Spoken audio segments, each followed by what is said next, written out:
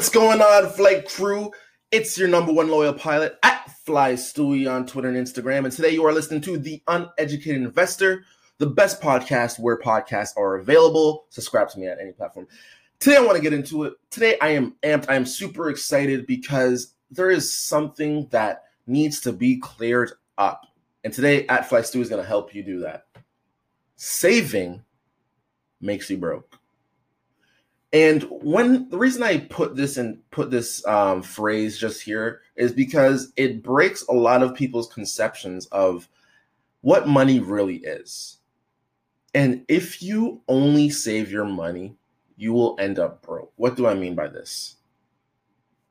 Any bank that you go to, especially in this low interest rate environment, when you put your money in, they're going to offer you 1%, maybe 2% if you're lucky, if you find a really great bank, just to put your money in to save. This is going to make you end up broke.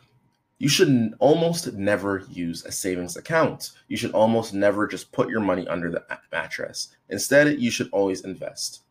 Why is this?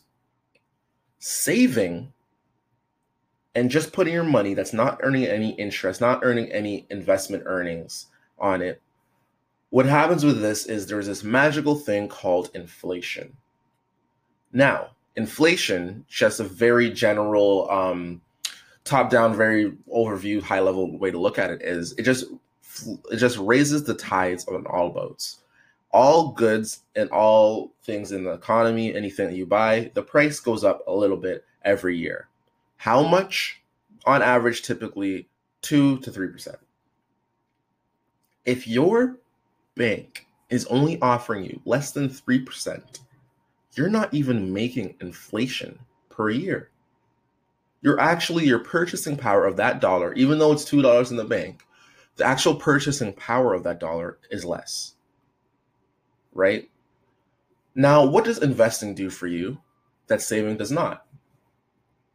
It allows you to participate in the overall growth of the economy, right?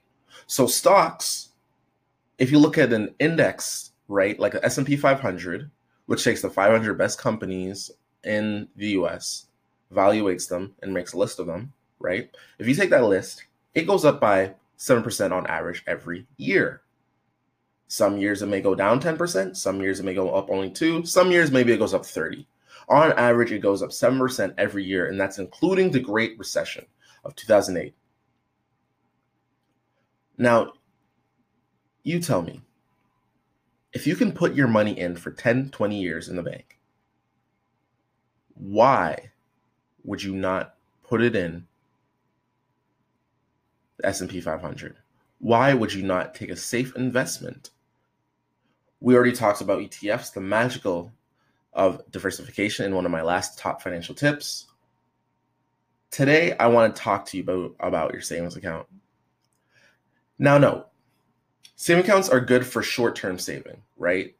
If you have a bunch of money in your checkings account, might as well switch it over to your high-interest savings account, which gives you 1%. 1% is better than no percent. Of course, we get that. However, if your strategy includes, you notice you're saving a lot of money, maybe 20 to 30 to 40% of your portfolio is in your savings account, and you just notice month to month it's being there, you got to break open that trusty Microsoft Excel, start keeping track of your money, and start allocating a bigger portion of your portfolio into investments. Trust me, the magical of compounding interest alone will show you that saving is never worth it, but investing always is. Some food for thought.